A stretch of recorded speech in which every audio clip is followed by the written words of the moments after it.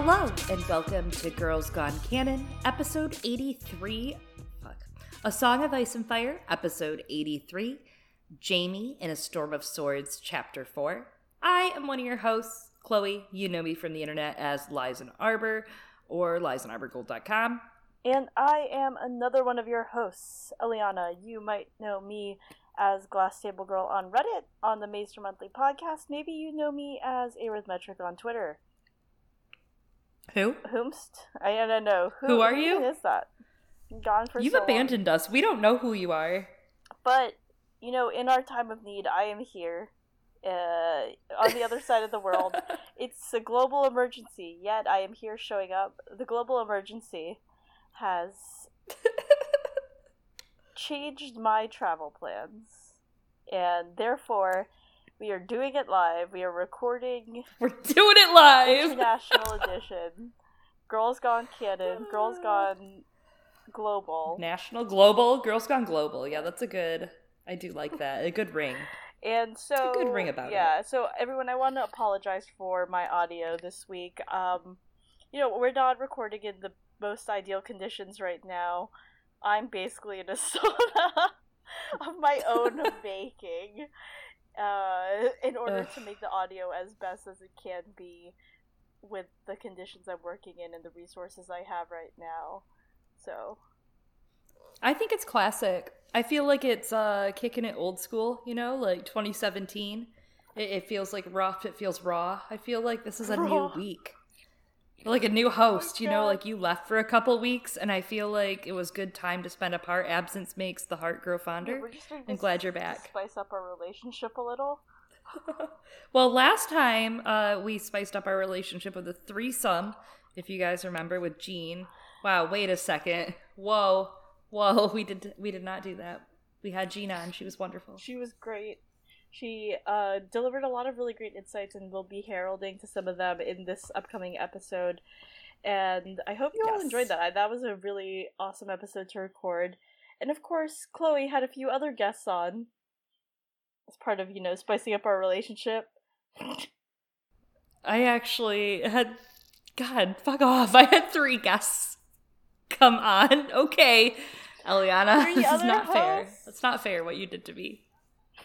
I had 3 other hosts. Wow, I feel really shamed right now. I had 3 other hosts come on the podcast, and we did a discussion.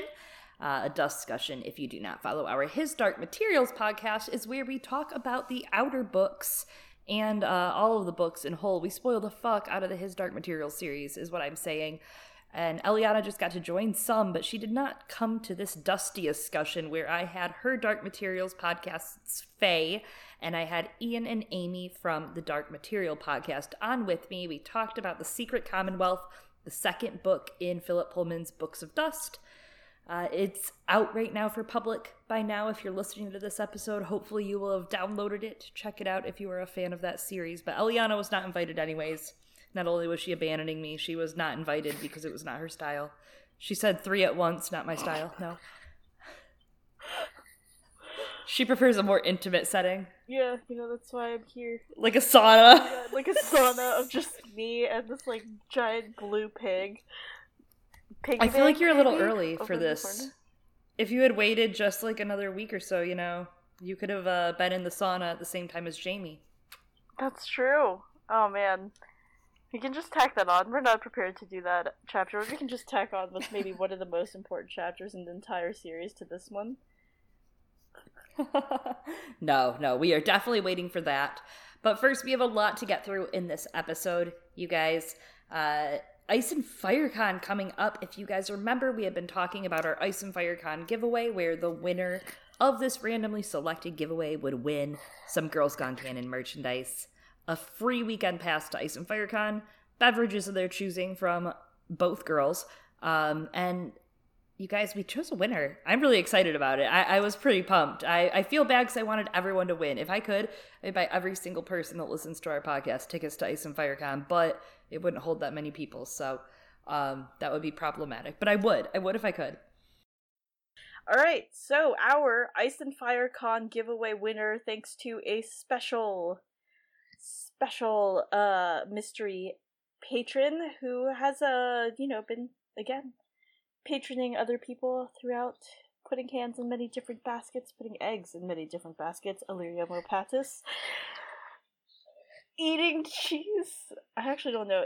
Actually, legitimately, this is a mysterious benefactor. I just want to clarify it is not me and Chloe. It is indeed Illyria Mopatis. But actually, it really actually isn't me and Chloe. It is actually a mysterious benefactor. Thank you, Nick Fox. Woo! Our winner. Oh, we missed it. Whatever. We made it backwards. Whatever. We gotta keep people on their toes, especially when they're part of our Sweetfoot tier. As Nick Fox, our randomly chosen winner, is Nick Fox's entry was Varamir, which is interesting, very bold. Again, the entries were the winner was selected via randomization. Chloe put all the names in to like a randomizer thing, and then it just picked Nick Fox. Selected them. It's so magic. Like, I didn't know how they all did it. You know, like, I'm like, how do the people do it? And I didn't really have a code. I didn't really feel like running Java for it. So I was just like, oh, you just put them into the e-bucket. Yeah. Chloe threw a bunch of leeches in. Oh my god. Fire. And Nick Fox, I guess, survived. She forgot to throw that leech in. But they're coming, though, and we're going to hang out with them and meet them. And I think that's really exciting. So I'm really excited for Ice and FireCon. It's soon. It is. Like, sooner every day. It is indeed extremely soon. Thank you so much to everyone who participated. Hopefully we'll get to read a few of those emails over the next weeks of Jamie. I know we got a lot of Jamie POV emails, actually, and only a couple of some of my favorites. So I was like, wow, I don't think we even got a Bran now that I say it. But big thank you to everyone who participated. It still is surprising to me. And, one day we'll discuss this more when we get to the Bran chapters. Maybe people's, perceptions of Bran will change because we'll have wins out by then. Who knows? We're going to have wins out next week. But, I mean, Bran... Was that giving away when Bran is coming too much? Yeah. But, I was just so surprised to find out that people didn't like Bran POVs. I know that Anne, aka Sweet YFT of the Hypes Watch, though, sees Bran as actually one of her favorite POVs. Well, that's because, she has good taste. She's French.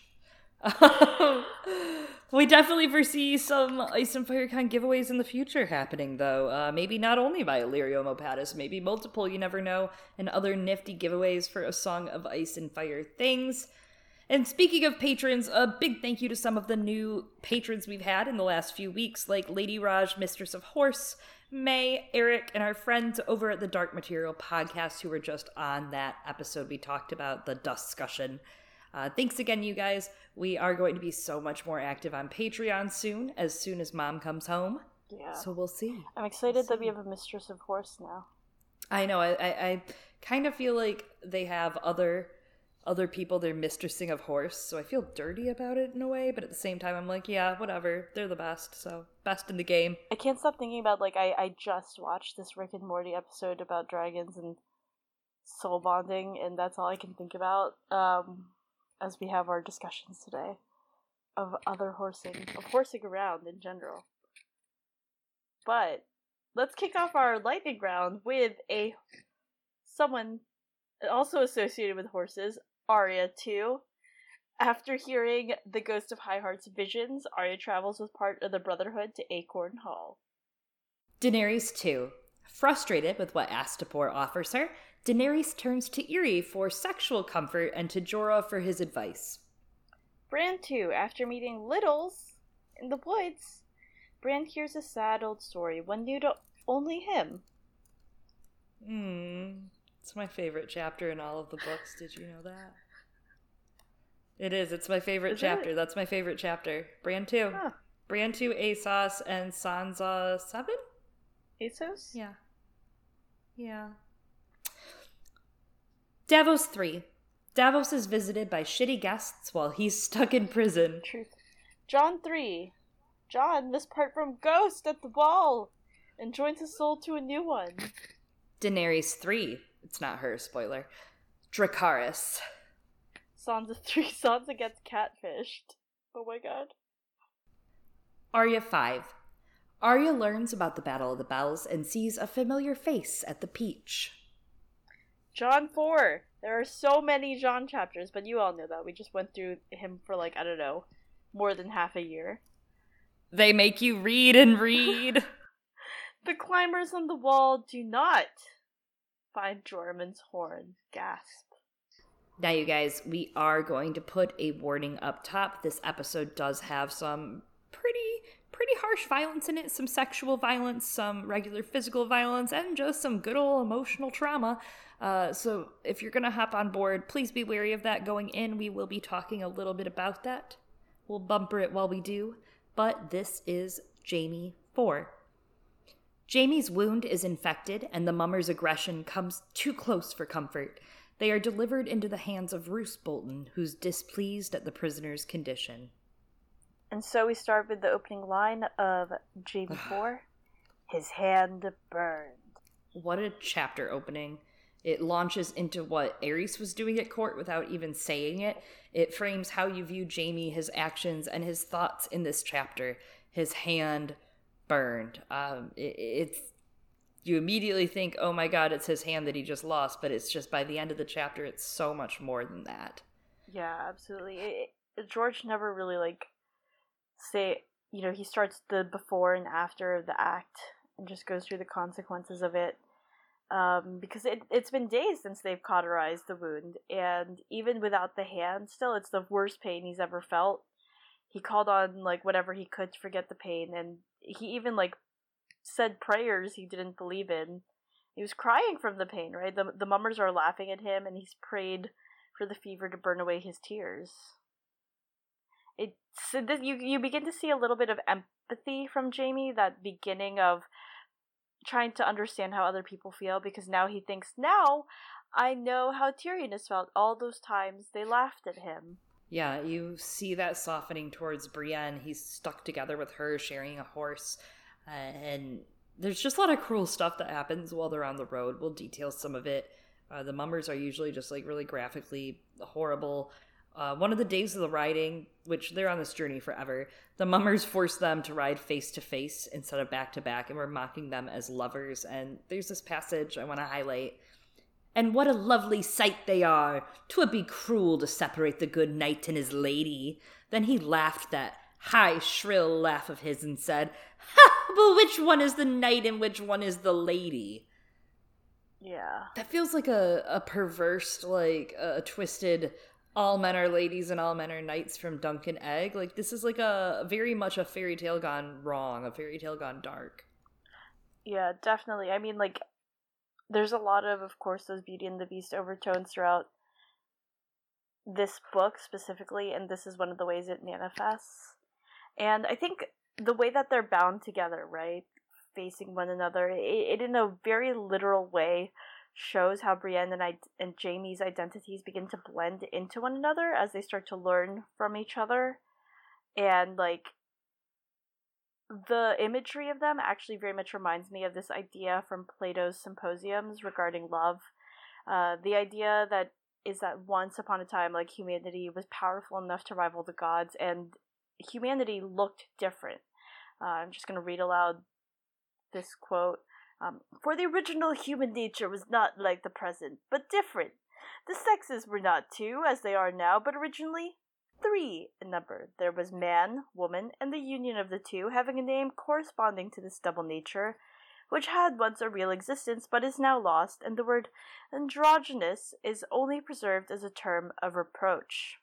In the second place, the primeval man was round, his back and sides forming a circle, and he had 4 hands and 4 feet, 1 head with 2 faces looking opposite ways, set on a round neck and precisely alike. Also 4 ears, 2 privy members, and the remainder to correspond.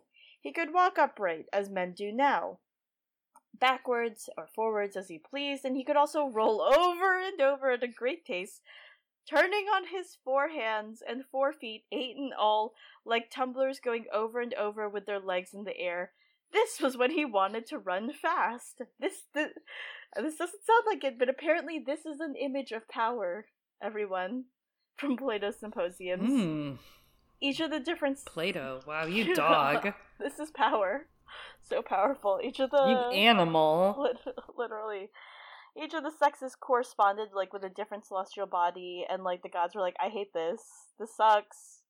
They're too powerful and super annoying, but they also just couldn't get rid of humanity, because they're like, we still need them to, like, worship and sacrifice to us, but we need to humble them. So Zeus comes up with this idea. He's like, but what if we put them in 2?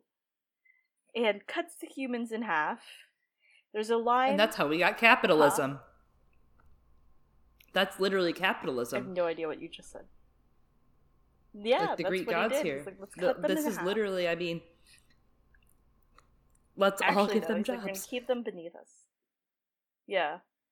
There's this great line that I want to call out as part of the imagery so that we can understand exactly what it is like. It is...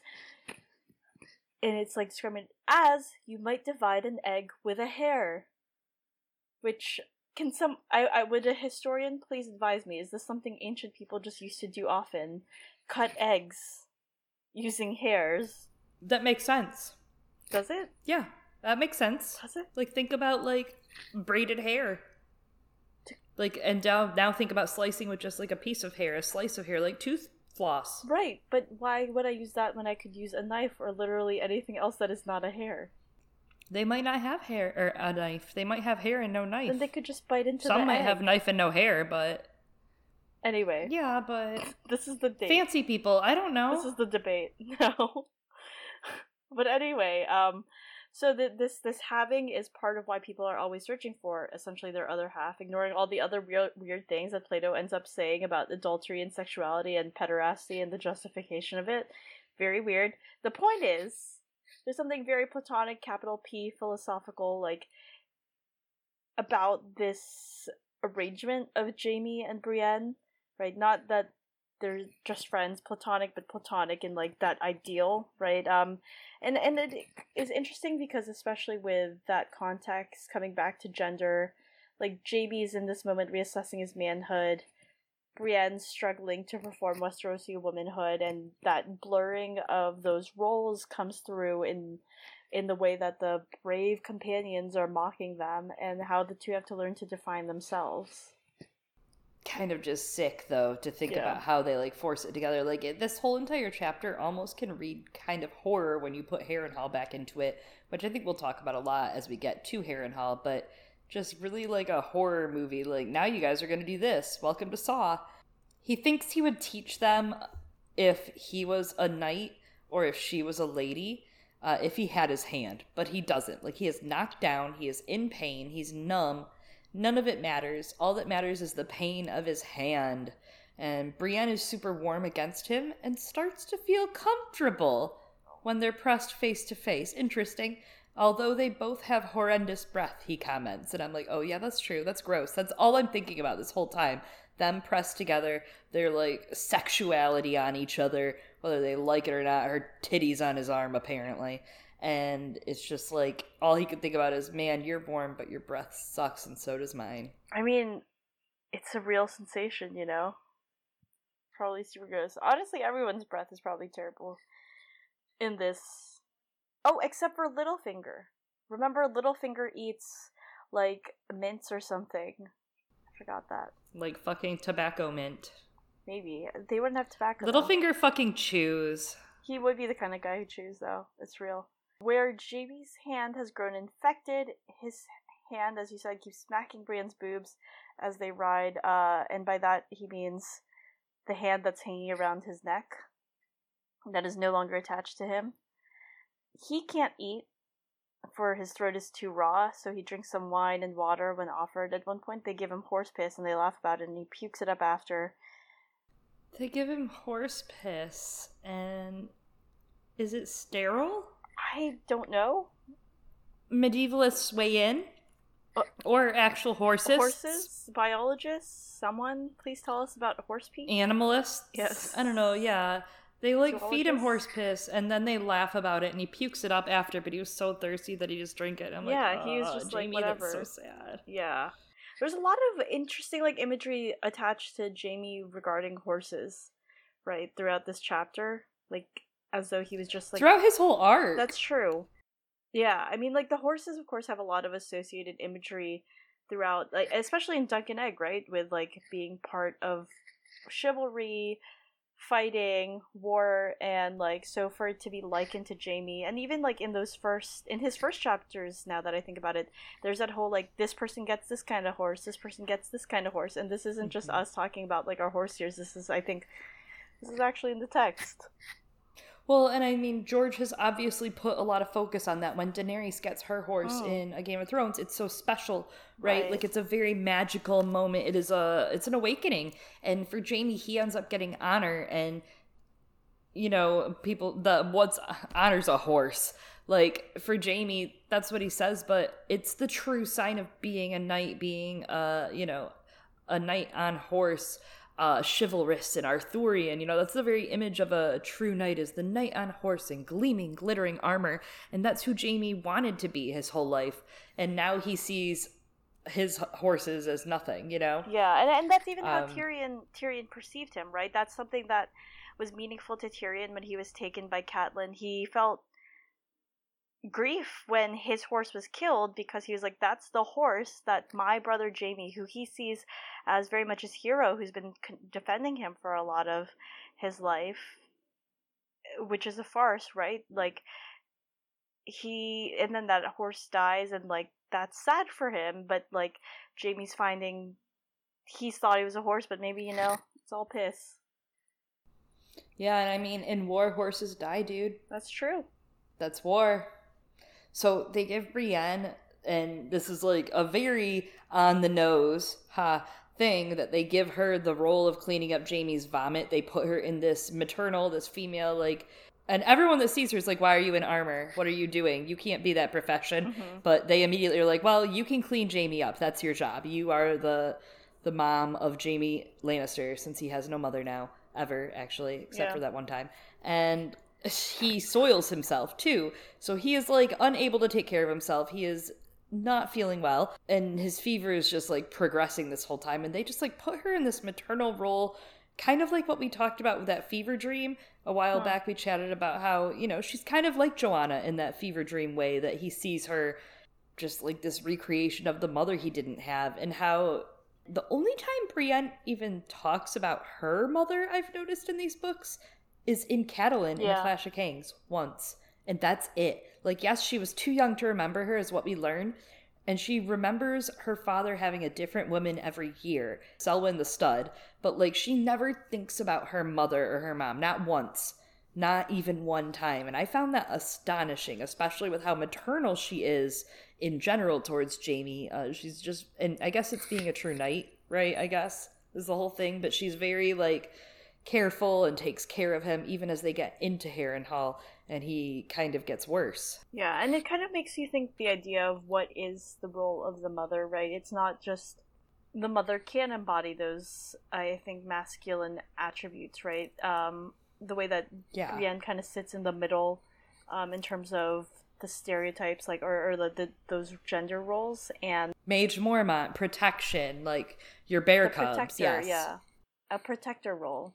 And the mother encompassing that. I mean, there's Catelyn, as you said, but I've also, when people do breakdowns of House Stark as Faces of the Seven, I actually interpret Ned as the mother as opposed to the father, because of that protective role, protecting the children, whereas Catelyn, especially as Lady Stoneheart, does more of that father and judgment.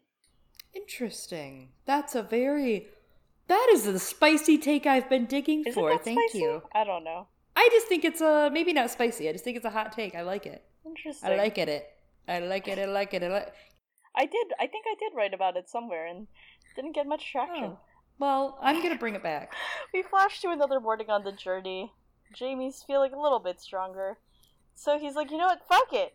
He reaches for Simmons a rock from their Dornishman's belt with his good hand. He makes play for it, tries to kill Shagwell. But, it doesn't go so well. He can't land it, he trips, he falls to his knees. We get this quote. Rorge finally flung him aside and kicked the sword from Jaime's feeble fingers as he tried to bring it up. "That was amusing, Kingslayer," said Vargo Hoat. "But if you try again, I shall take the hand, or perhaps the foot." Jaime lay on his back afterward, staring at the night sky, trying not to feel the pain that snaked up his right arm every time he moved it. The night was strangely beautiful. The moon was a graceful crescent, and it seemed as though he had never seen so many stars. The king's crown was at the zenith, and he could see the stallion rearing, and there the swan, the moon-maid shy as ever, was half hidden behind a pine tree. How can such a night be beautiful? He asked himself. Why would the stars want to look down on such as me? There's something that is just so Shakespeare about this passage right here, and I can't put my tongue completely on it, but it's written in like such romantic meter and language. It reminds me even a bit of Romeo and Juliet.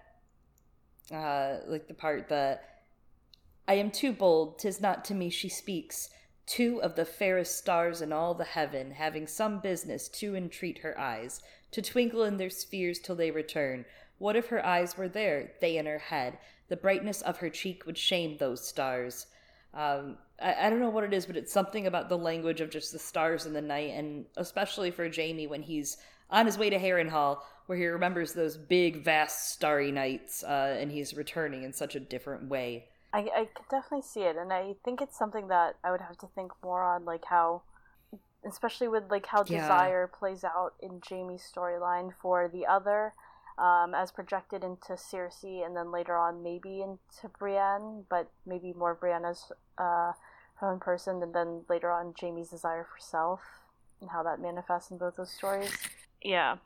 There's something in there. There's just something, and I mean, their story is doomed to be tragic. There's no way that they're going to be together forever, unfortunately. That's just war, baby. That's war, baby. That's what's about to happen. There's ice zombies. Who knows? It's Wildcard, baby. Wildcard! And, you know, right now things are looking pretty testy in their relationship, you know, with being sent by the other fire zombie. It also seems like there's something here with Jaime and Vargo. Vargo was saying that he was amusing, as you might have heard me say. We don't deserve me. We don't. The memory of Tyrion tumbling around for jest in the tables for Uncle Jerian that George kind of half retconned, right? It just wasn't physically like a thing that he should have put in. It just didn't make sense. So Tyrion reminds Tywin that he would be a man grown, free to travel where he wished, because Tywin was like, "No, you can't take my money and go to the free cities, Tyrion. You're irresponsible and you are bad at making good choices. And you can't."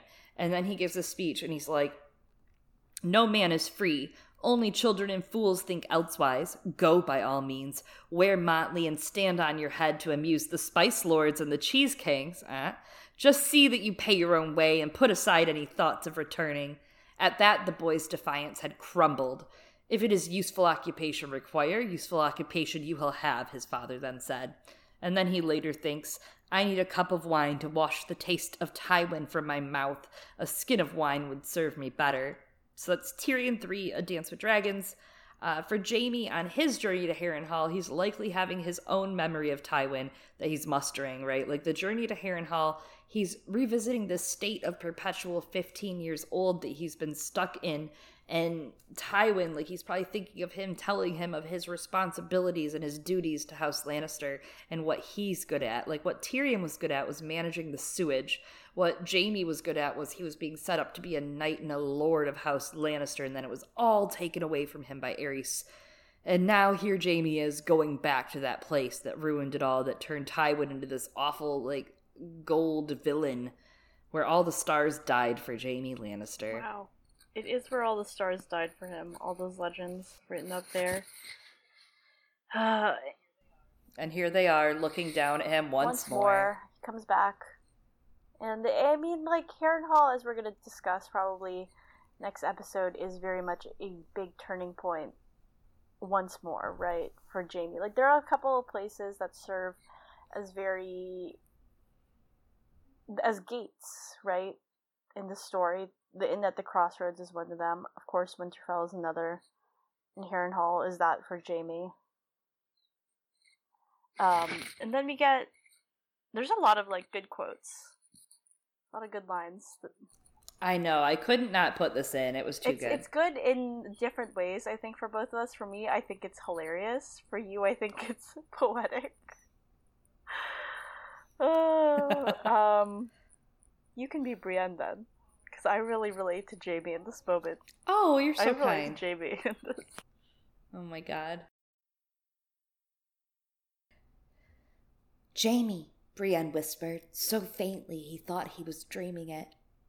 Jaime, what are you doing?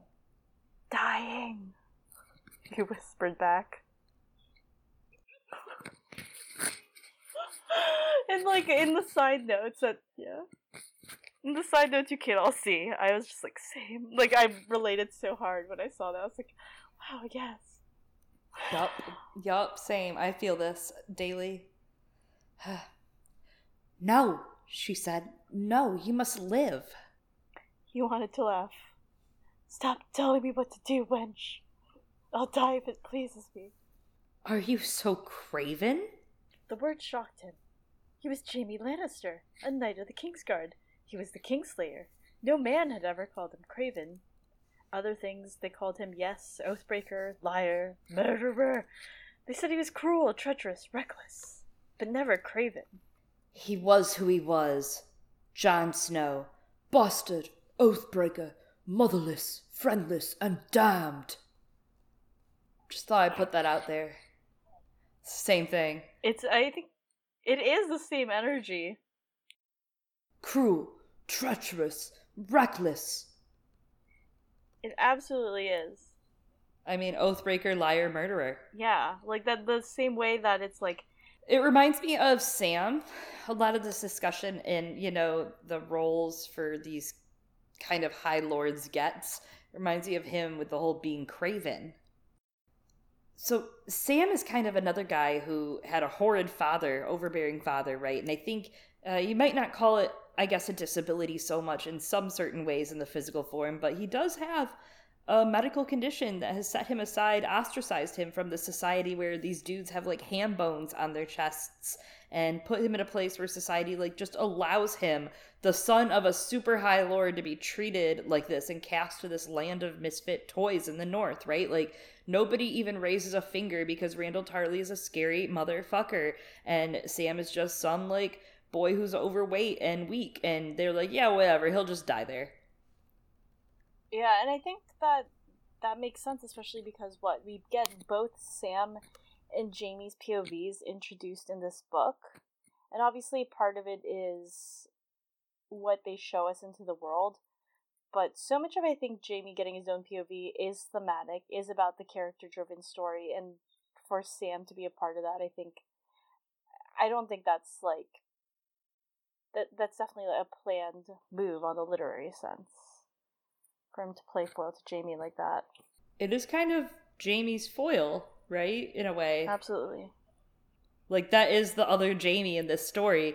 That's the yin to Jaime's yang in this story. Besides Tyrion, yeah. Like, he could never live up to any of those societal expectations, and he still can't, yet he still exhibits heroism regardless. He knows that the stories aren't for him. And that way, maybe Sam is also kind of like Brienne, right? Well, and that's why Brienne and Jaime come together so hard. I also really relate to Jaime's line of "Stop telling me what to do."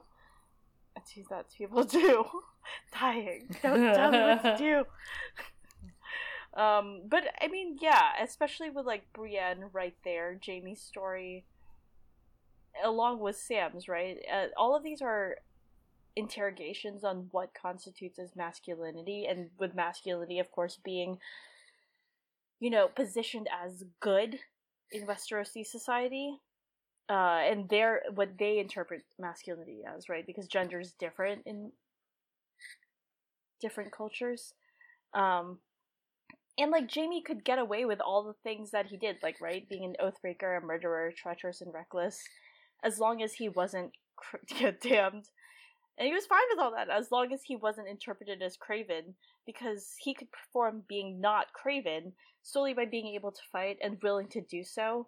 And I think that, along with Sam's story starting now, like, you see, of course, a lot of connection between Jaime and Barristan's stories, not just, like, that they're both part of the Kingsguard, but, like, they started interesting times for these characters. Like, Jaime's physically weakened due to his imprisonment. He's stripped of his ability to perform again that masculinity through fighting. And A Song of Ice and Fire is just, like, very meta in its concern with stories and legends. And for a lot of it, like, Barristan and Jaime are portrayed as living legends. Like, coming back to Bran, Bran's like, oh my god, it's Barristan Selmy. Wow, amaze. And, like, we start both of their POVs, like, towards the time that they stop being those living legends and just become humans again. There's this line later in this chapter of, it was his right hand that made him a knight, his right arm that made him a man. And, like, without the thing that made him a knight, which wasn't his honor, for sure, and it, like, wasn't him adhering to his oaths, it was just his masculinity, being able to fight, and his willingness / ability to use that, his body.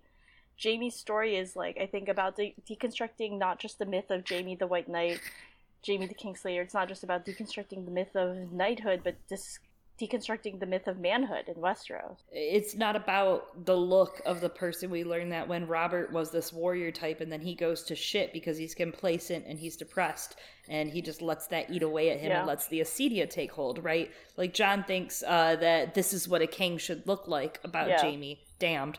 But that's not what makes a man. What makes a man are the actions that person does, and it's what makes a human, right? Like, it's humanity. It's finding that common humanity. Jaime's actions in killing Aerys were to protect his loved ones and to protect the city that Aerys was about to turn to dust.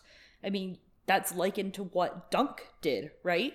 Dunk had to go in and stop the boy that he loved, that he had been with since the boy was a child, and that he had watched grow up and been proud of as king and watched do amazing things. But Jaime was forced into the situation where he didn't even love the person. He just had to put them down. I think it's just a really interesting look that it doesn't matter what shape your chest is or your body is. It's the actions that make you, right? Like, just as Barristan took Aerys out of Duskendale, Jaime had to end him. That exact madness, quote unquote, that took hold in him. It's a really interesting look at different men and what their actions did and why they did them, the motivations that they did them for. Yeah, and it comes through so much because the Kingsguard are all named, right? Like, so many of them mythologize as, like, pinnacle of manhood. And it stands very much in contrast to Jon's story, right? Like, as you said, Damned.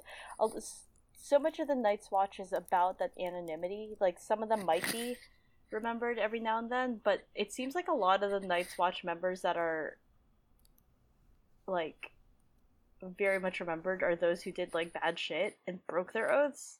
Like the Night's King. Well, and it comes down to that idea of idolizing. So, like, it's a systemic thing, right? They all grew up wanting to be knights, but it turns out that once you become a knight, you learn that the world is false. It's bad. Capitalism is bad. No, I'm just kidding. The industrial war machine that is Westeros is bad. And it turns out that idolizing your war heroes, Barristan or Arthur Dayne, once you get up close and you get under that grimy surface from idolizing your war hero, you learn that those war heroes are just, like, coated in thick trauma from the bullshit they had to do in this system that has just ground them to a fucking pulp. You know, like, you don't get anywhere from idolizing these war heroes. And then you look at the North and you look at these famous people like the Night's King and you realize, like, those are the people that were trying to break out of that system. But then it turns out, like, they also wanted to, like, bring an apocalypse. But you know what I mean? Yeah. It's a problem. They really have a problem in Westeros, really don't they? They really, really do. And that's why Jaime... Vote blue no matter what. Oh my god. That's why Jaime asks, what are his other options? Die? Yes. And Brienne's like, no, you could live and take revenge, you dumbass. But she says it a little too loudly, and Rorge then kicks her and tells her, shut the fuck up. You know, I love that theme. Right with A Storm of Swords, you start getting those little tickles of that vengeance, right? And that, like, you know, we don't have to be beaten down. but people keep beating them down. I mean, you look at the Starks, they get pretty beat down in this book, haha. And, you know, I was just talking with poor Quentin from Notacast about one of the key differences with A Feast for Crows and A Dance with Dragons is A Feast for Crows has like almost like an uprising revenge theme, right? You have Dorne, you have Sansa, you have Cersei. You have all these moments that feel like, oh, I'll get my revenge, like I'm gonna do it. And A Dance with Dragons is kind of like, look into the abyss, everything's gonna be lost soon. Doom, sadness, cold, cannibalism. Like, it's just really dreary. And Brienne serves as kind of this beacon in Jaime's journey, like, and she's gone for a lot of it after this. And she's like the beacon in the port in a storm of swords, and she guides that puppy on home to deal with his fucking sins, you know? And then he deals with the sins, and then it doesn't go so well, you know, at the end there. She comes back, and she's not a good beacon anymore. Yeah. And she ends up being maybe in that same spot as he was. I mean, I don't know. Who knows where it's gonna go. But, like, yeah, you're right. She's not there for a lot of his story and Feast, yet she serves as sort of that guiding light for him, because it stops speaking about all those heroes from legends. Jaime's like, Brienne the Beauty. That could be a legend. Follow. And, like, as you said, A Feast is so much about revenge. And a lot of this chapter for Jaime, he's, like, trying to make that his motivating factor. He's not, like, very good at feeling angry, you know? He's still, like, in the sad phase and not the revenge phase. But regardless, I think that's a big part of why people read redemption in Jaime, or the potential for it, because by Feast, which is so much about revenge, that's not his motivating factor. In Feast, I mean, nothing for Jaime. His is a quiet moment, right? Like, his moment is put this in the fire. It's a quiet reckoning. It's not like, oh, sand snakes. Oh, I am a lioness. I will not cringe for them. It's not, that's, you know, what's going to happen, Sansa. You're going to be queen, which will happen. It's Jaime choosing something different, you know, making a choice. And that choice is such a quiet thing, but that's his moment. Something that I thought of in this chapter, that idea of a quiet choice where Jaime decides to live, as you said, it's like internally, but it reminds me of, I think this happened, right? I don't know. I blocked out parts of season 8, where Beric tells Arya, live, and I thought of that during this chapter. I really actually, it's cheesy, but I did like that, Yeah. and I really also liked that it wound up with Sandor's at the end when he said, like, no, you can't have this kill. Like, it'll ruin you if you take this kill, Arya. You'll die. Yeah, I really actually liked that theme, and that does kind of make me think of this. And this is a quiet choice. Right here, Jaime chooses to live. The next book, he chooses to maybe take a different road. And no, they aren't huge changes. He still ends up, you know, like, working for his family name, but he's figuring it out. So that's better than what he was doing before. He's trying. He's out there. And so he thinks during this, he's like, have I really become craven? Maybe all I was a machine, a sword, and he thinks he can't die. Cersei's waiting for him, and Tyrion, who loved him for a lie, and his enemies, too, like the Young Wolf and Edmure Tully and the Brave Companions. The next day, he kind of wakes up with a purpose because of it. Like, coming back to that horse imagery surrounding Jaime again, and, like, he takes it down to give him strength. I mean, like, it works for horses. Why can't it work for people? Anyways, every bite is coupled with him telling himself to live for his family. When I reach King's Landing, I'll have a new hand forged, a golden hand, and one day I'll use it to rip out Vargo Hoat's throat. I don't know about that. It's a good line, though. Vargo Hoat's throat, Yeah. you know? It's got a ring to it. Here, as we've been saying, Jaime's struggling with that idea of living for himself versus living for the glory of House Lannister.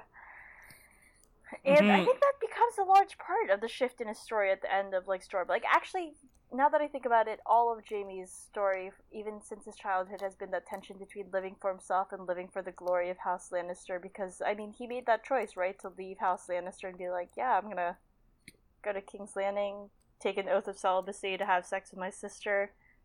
Totally makes sense.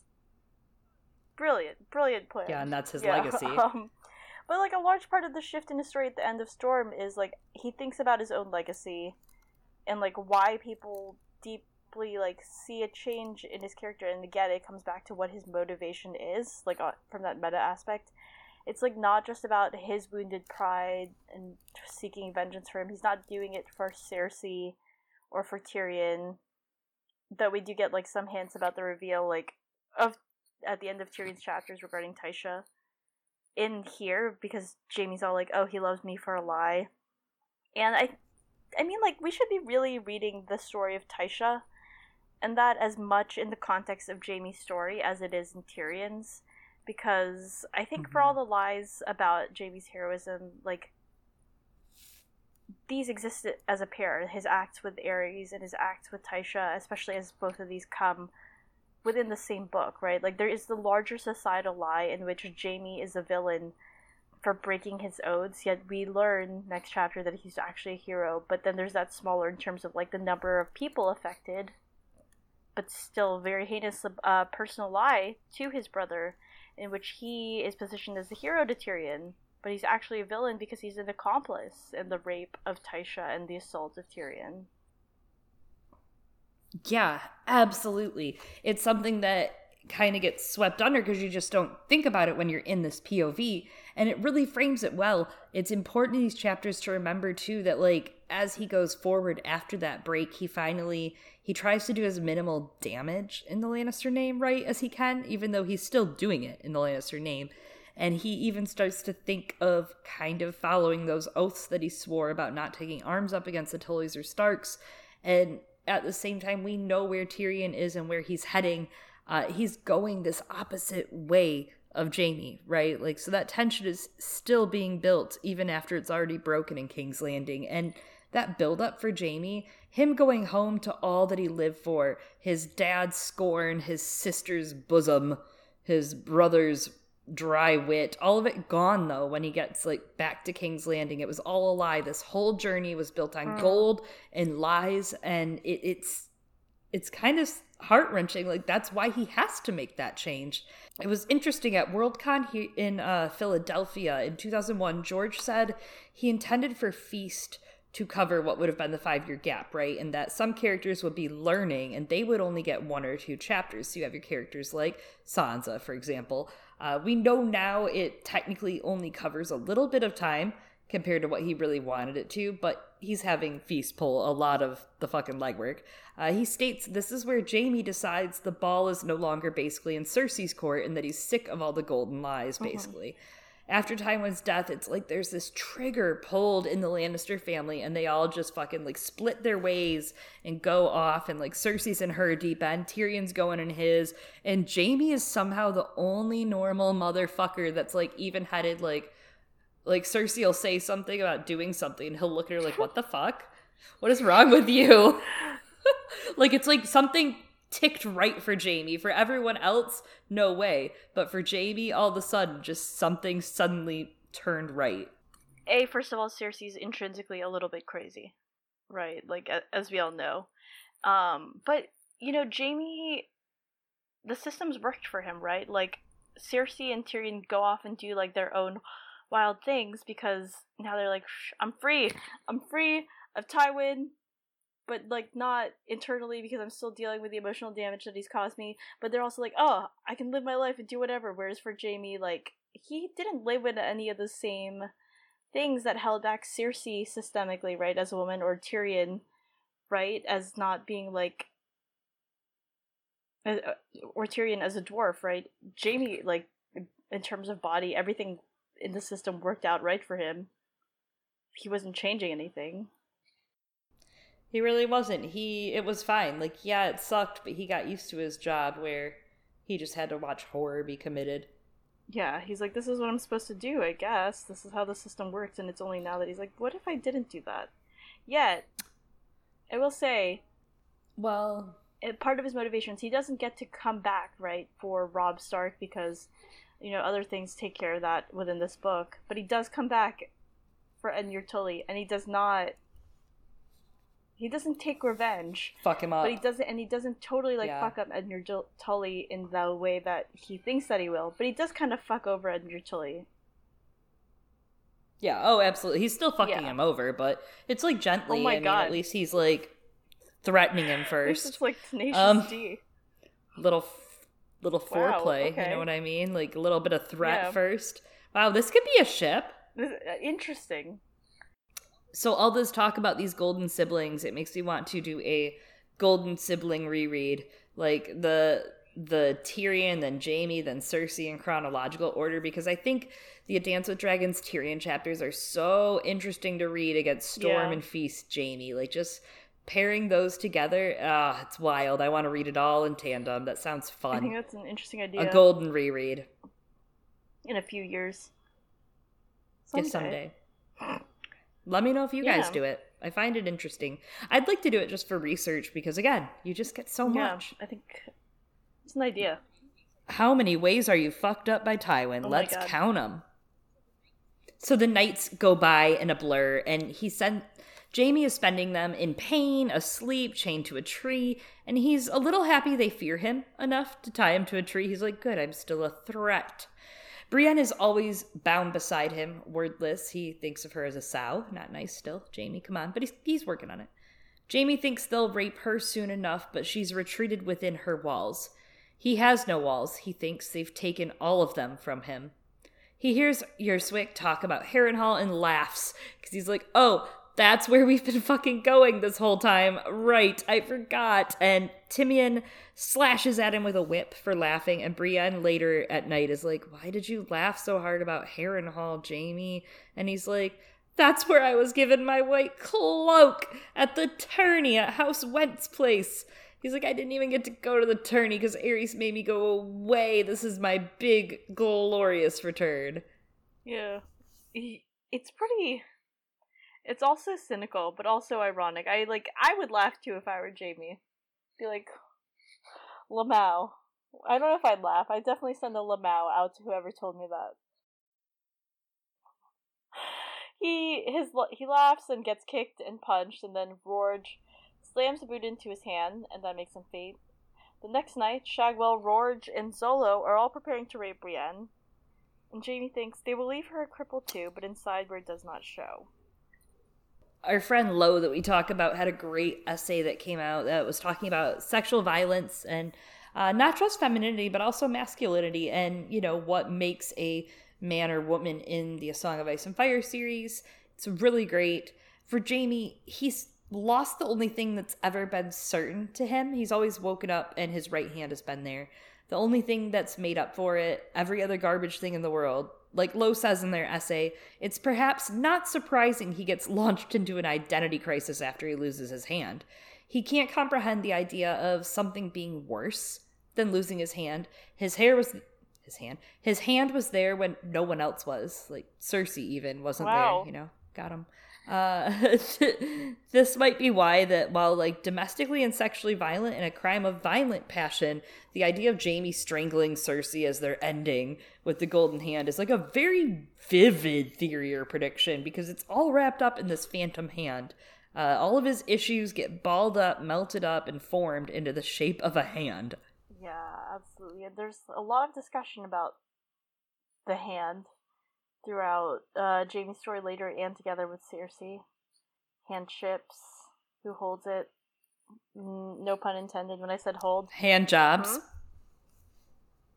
You mean hand jobs? Yeah, hand jobs. Actually, literally. Both? Okay, anyways. Jaime tells Brienne to just let them take her and to go far away inside like he had done with Aerys, burning Brandon and Rickard to Tosillo crisps. Chloe added that line in. He advises her to think about Renly or Tarth, whatever makes her happy. And we discussed this, I think, quite a bit in the last episode with Jane, right, of these different coping mechanisms. Rorge begins to threaten Brienne's face first, while Shagwell eggs him on, and now that I think about it, I don't know that this is necessarily foreshadowing, but it's quite ironic because isn't it Rorge who, bites Brienne's cheek and follows through on some of those threats later on in Feast? Yes. In Feast, yes. And Jaime pipes up and he's like, you should take care because of sapphires. And then they're like, shut the fuck up. And they kick his stump and he passes out again. And when he comes to, Vargo Hoat is telling everyone they cannot touch Brienne because she's worth a bag of sapphires. And he decides to put guards on her to protect her from the other brave companions, to protect them from his own. Very chivalrously met, Jaime, by the way. I'll give you 1 point. Good job. Suffered quite a bit. It reminds me, Vargo Hoat here putting guards on Brienne to, in that quote of like, to protect them from his own, like reminds me of Jon and the guards that he puts up in Castle Black for the free folk women. But like Jon did it for multiple reasons in Castle Black, right? Yes, it was in the interests of actually protecting the women, but also to an extent it was about like protecting the men and protecting the peace, because Jon's like, this is not going to end well for any of the men who try to just forcibly take the free folk women. They're going to fight back. As opposed to Vargo Hoat doing it, like he's viewing Brienne, and obviously he probably views most women like this as a commodity. If they can't be used, then they're just to be sold. Yeah, earlier you brought up Barristan, and I totally forgot about Barry till now in general. Right? I just kind of forgot about him. It's just been a while. And, you know, Jon and Jaime aren't the kind of guys to do that, right? Like to view women as a commodity. Jon didn't look at Alyce and think, this is how I can make a very advantageous match for myself. It ended up being bound together with all of the Stannis machinations. Jaime, you know, you look at how he treats Pia later, at least it's kind. You know, you don't have that often. You don't have these men being kind. And Jaime was indoctrinated beneath Barry's crew. Jaime didn't always have the power to make those kind of calls, right? To say like, hey, treat that girl nice, or hey, do this. No one listened to the new grunt on the squad. He entered Brotherhood into this league where men were like, hey, this is how it is, buddy. Can't speak out. Can't ask questions. In this society that like nurtured that behavior and said power is allowed to do these things. Jaime got to like live for these artificial things he projected on Tyrion and Cersei. You know, Tyrion out of guilt, Cersei out of this long projected love that it turns out is a little fucked up and toxic. And now there's Brienne, who he's spent this whole trip breaking down, calling her a worthless sow, and now he realizes that that assault on her body is worse than losing a hand. It's worth speaking up about. Like, she made it very abundantly clear that no, she would not let them take her like that. And that's something that Jaime couldn't and didn't do before, right? It's a kind of a big turn, in my opinion, for his character. I know we're going to say that over the next few chapters, but I felt like this was just something really important for him. Yeah, and I mean, for him to do it a second time, like, he knows what the risks are because he did it the first time, right? He did it in the previous chapter and he lost a hand for it. And now he's just like, opened that door. He's like, fuck it. Doesn't matter what I lose. Before he was afraid of losing his job. Now he's just like lost all of the qualifications for having a job like that anyway. And he's like, whatever. And Brienne's a little confused about that, right? She asks Jaime, why did you shout? You didn't need to do it. And he gives her like a snappy answer. And she's like, okay, well, thanks. And then Jaime's like, don't thank me. He gives this typical Sundari answer. And he's like, Baka, I didn't do it for you. And he actually just says, a Lannister pays his debts. That was for the river and those rocks he dropped on Robb and Ryger. Ko's shaking her head at me. Nice. Yeah, I don't understand you kids and your flashy shows. Flashy shows. Just kidding. I could tell you my 3 favorite animes if you wanted, but we're not going to go there.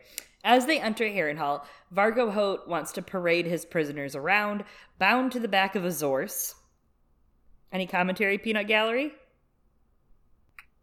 So the Zorse is in fact, as we have learned, thank you to our friend Warren Dudson for asking George, the Zorse is in fact the zebra-horse hybrid. And not a zebra, and not just a stripy horse. It is truly that, because this is a fantasy world. I like that he literally just like was like, here's all these weirdos of like a rando, throw the dice, here's every single random ethnicity I could pack into like a nega brotherhood group. and they're gonna be weird and into chopping people up. And also here's Azores. They have Azores. And Dothraki Valyrian steel. There's somehow. Honestly a lot to unpack about like what you just said of like the way that the Brave Companions are made up. We're gonna it's a little weird. Very suspect George. I'm just saying, I know I said it last episode with you and Jean and we didn't explore it, but I'm just putting it out there that it is kind of like George, what did you do here? And do you want us to unpack it? Because anyways, he doesn't want us to unpack it, but like maybe we really like at some point we'll think about it. Maybe Brave Companions Patreon episode and how they might have all gotten to be where they are. Oh my god. So with each step, Jaime's stump gets more infected and screams with pain, and Harrenhal is flying banners that are sworn to House Stark, Bolton and Frey, and the Direwolf. So Jaime is like very suspect. He's like, great, I'm going into the enemy's cavern. As they enter, he remembers taking his vows. The spot where he swore his vows is actually now a privy. Haha, again, coincidentally. Aerys didn't even let him enjoy the evening, he thinks. Yeah, and then we have this moment where, like, there's this dog running around, and then when the Lyseni of the Brave Companions, weird again, spears a dog.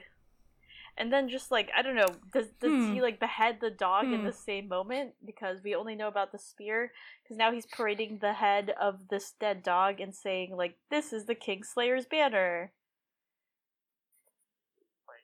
Yeah. There's a lot of things in here, but I'm going to focus on this single one right now.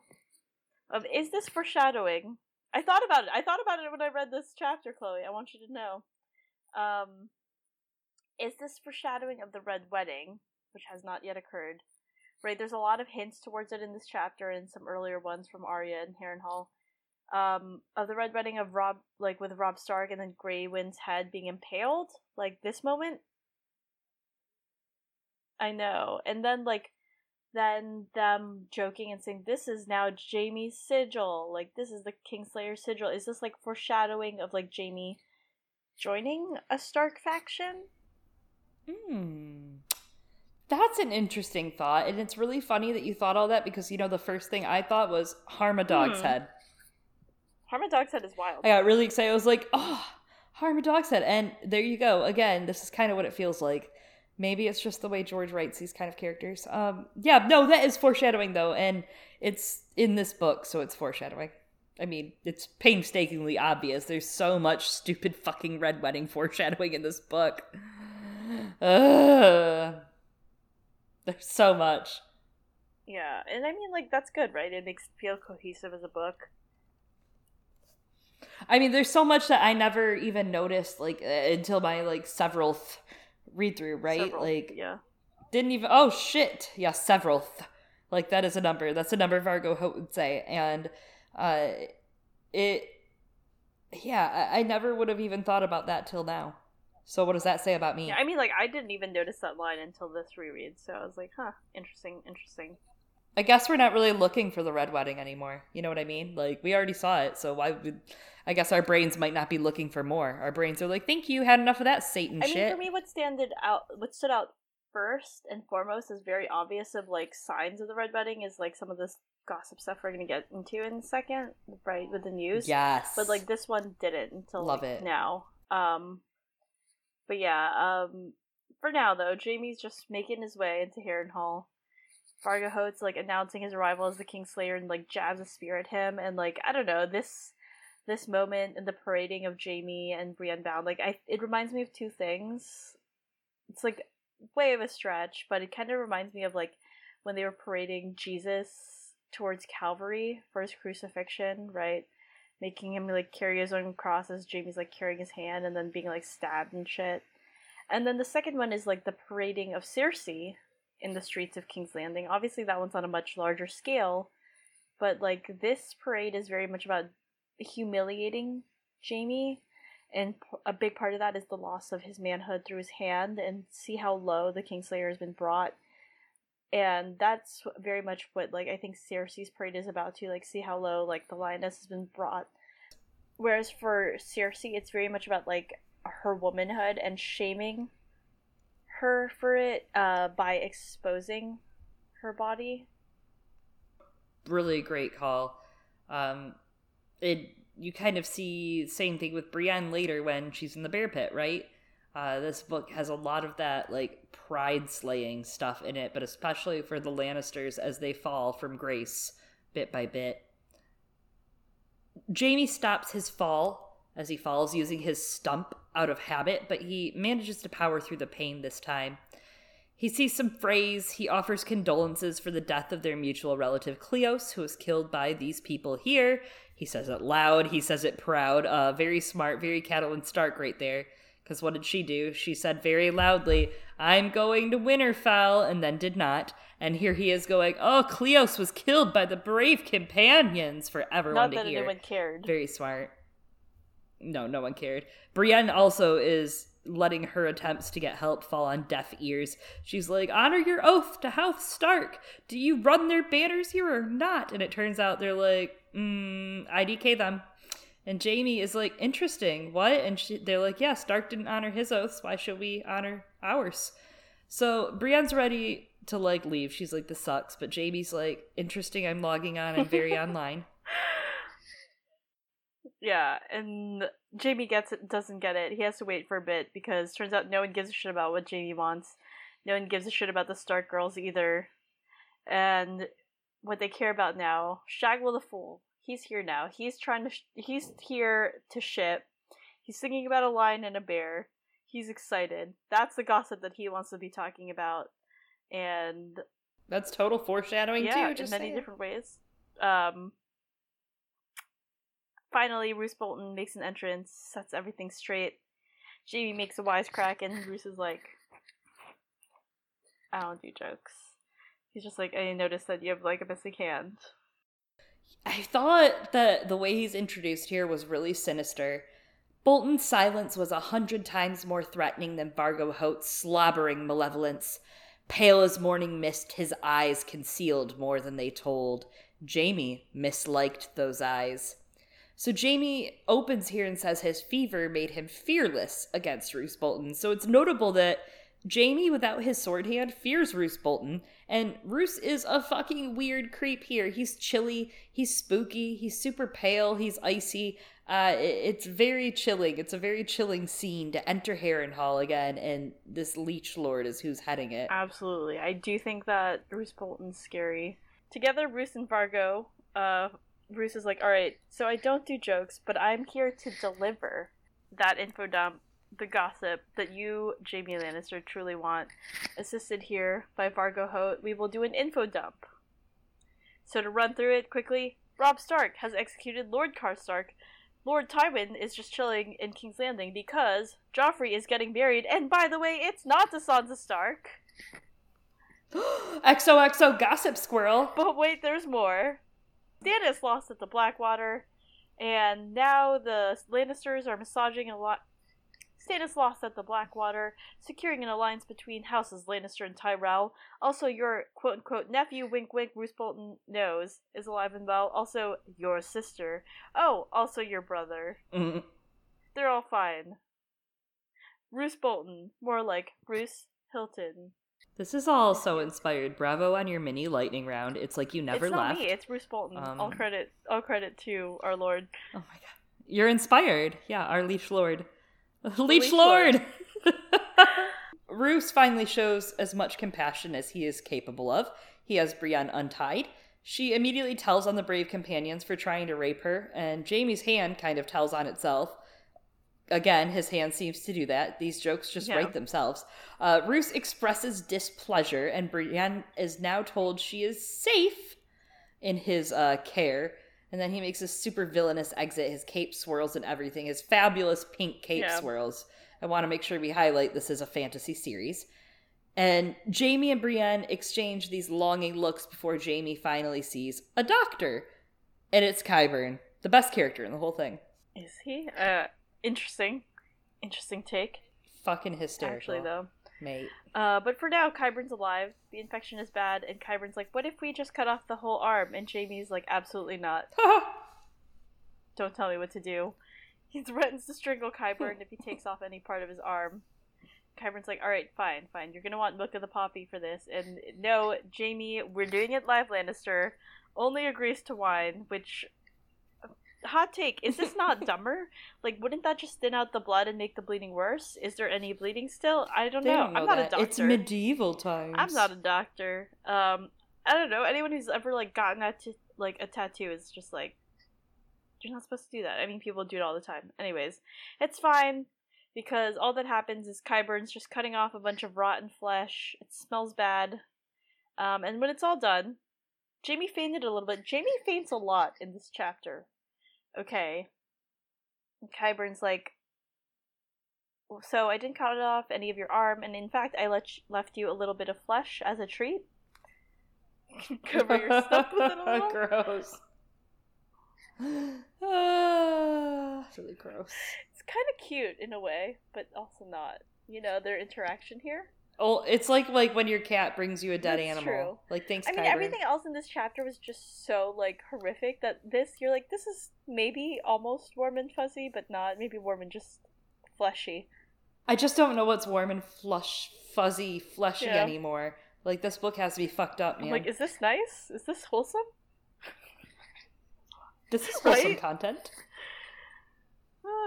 It also, I feel like this reminds me of something that happens in this book, right, Chloe?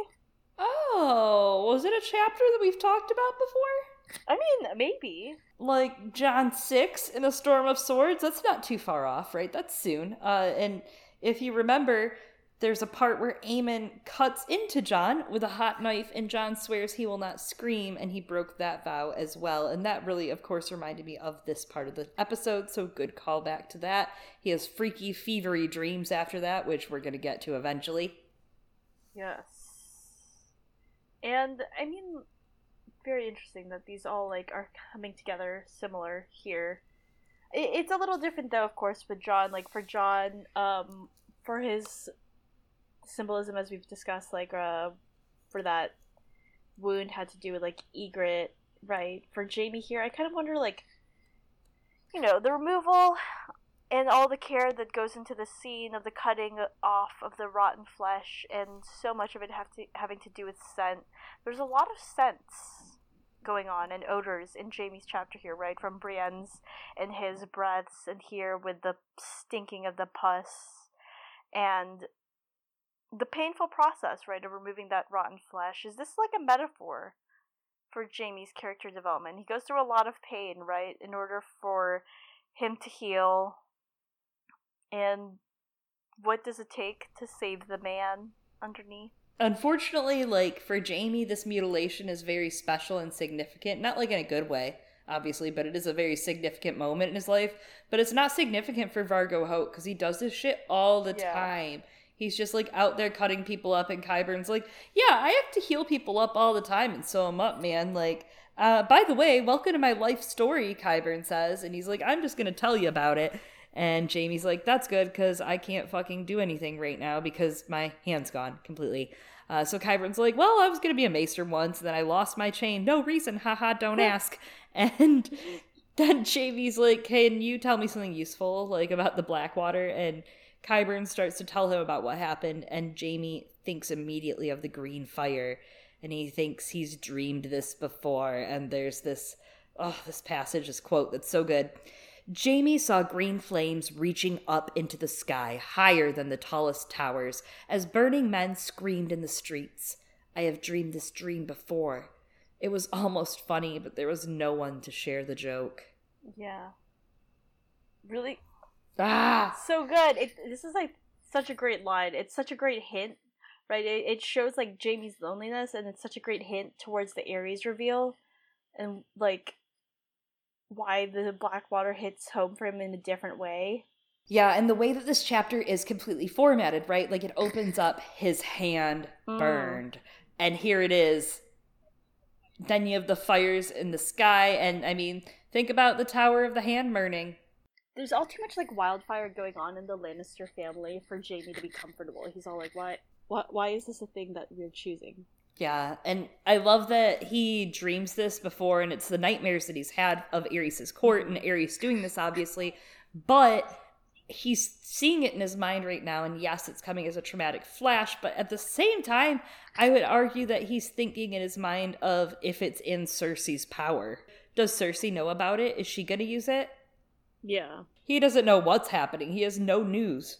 This is the first news he's gotten, and all he can think is, how is that flame going off? Yeah, and I mean, he kind of, like, knows it's Tyrion, but he doesn't really truly understand his sister's connection, with all of this, and, like, it's something that comes through in Feast, of course.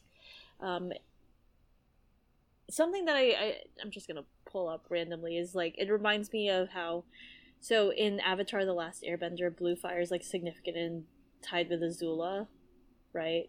And part of the reason that, like, the creators did that is not just because, like, it wasn't just because, like, blue flames are hotter. They kind of just did it as a stylistic choice, right? To distinguish her, and you end up kind of getting that, right, with House Lannister. They end up becoming distinguished by their use of wildfire and that green. I don't know, they're just like, this is cool. Imagery. You can associate it with them now. Well, speaking of associating, Qyburn's like, what the fuck happened to your eyeball? Because Jaime's just got a big old broop on his eye, and Jaime's like, I got it from a wench. Excuse me? We have come so far, Jaime. You're so close. So close. Just say your name. He's just... When no one's around you, say baby you love her. Qyburn. It's like, I can't tell Qyburn that I have feelings. Qyburn, oh my God, is like, but he senses it a little, you know, he can kind of feel it. He's like, did I see a slight blush there? When Jaime said, oh, a wench, right? And teases him about rough wooing. That actually isn't in the text. That's something I made up. Jaime once again pulls the Sindari act. He's like, you should just focus on tending Brienne's wounds. She got hurt too. Not that I'm doing it for her. Yeah, why? Why would I do that, Jaime? Why should he care about this wench? And then we end with some banter about Roose being into leeches. Everything sucks. Dude, Jaime Lannister just walked into, like, a fucking snuff porn. Like, Harrenhal is Rob Zombie gone wrong. You have Vargo carving chunks off people, making them fight bears, getting them naked in bathtubs. It's like a horror movie. It actually is. And I guess, like, that's what Harrenhal's supposed to feel like. Yeah. But kind of, like, worse. It doesn't feel haunted. It just feels like... The haunting isn't being done by ghosts, right? And I think that's something that's significant. It's all terrible because of the people. But then, as Nauticast pointed out, you've got 1984 basically happening in Harrenhal at the beginning of this book, or when we're at Harrenhal in general. And I'm really excited because we're actually going to explore more of this when we talk about the Brave Companions in our Patreon episode. That's for patrons $5 and up. Perhaps we are actually the ones who are brave and companions in diving into this subject. It's Girls Gone Companions. That sounds lewd. Oh my God. It sounds like we're in this Rob Zombie film gone worse, too. Oh my God. I don't know. I don't want to be in this film. I don't want to be in Harrenhal, but we're going to be in Harrenhal next week, too, when we cover Jaime 5. And hopefully you will be away from the birds. I think I will be. I probably will be. Yeah, everything's coming up. The Birds. That's another horror film. Fingers crossed. Well, based on The Brave Companions by George R.R. Martin. Well, you guys, thanks so much for listening to us this week. I'm sorry for the way we are. And again, sorry for the quality of the audio. Thanks for coming along with me on my trip. That is face some obstacles. You know, there's a lot of challenges in the world today. It's an opportunity, I like to say. You're having a lot of opportunities every day. That's a way to put it. And you, dear listeners, can follow all of those different opportunities along with us on social media. You can find us at Girls Gone Canon, CANON, on Twitter. Or perhaps you have something that you would like to say about the world, but maybe also the Brave Companions. We're not actually doing a Patreon episode on the Brave Companions at this moment. And you can shoot us an email at girlsgonecanon@gmail.com. Or maybe you really want us to. You can let us know if that's something that you actually legit want, and we'll figure it out. We've done weirder. Subscribe to us on our podcasting platforms. We're available on many with our RSS feed, but we are hosted on Podbean. We're on Spotify. We're on Google Play, Apple Podcasts, Stitcher, Acast, you name it. Yes. And of course, again, we do have a Patreon where for $5 and up, you might not get an episode about the Brave Companions, but we do have special episodes this past month. Chloe was joined by guests to discuss His Dark Materials in the latest book from the Book of Dust prequels, but this is technically a sequel. Whatever. The Secret Commonwealth. I fucked that up. Whatever. And this month, though, we will be returning to A Song of Ice and Fire, so stay tuned to find out what that episode topic will be. Yes, and that is patreon.com/girlsgonecanon for our $5 and up patrons. We are so thankful for all of your support, you guys.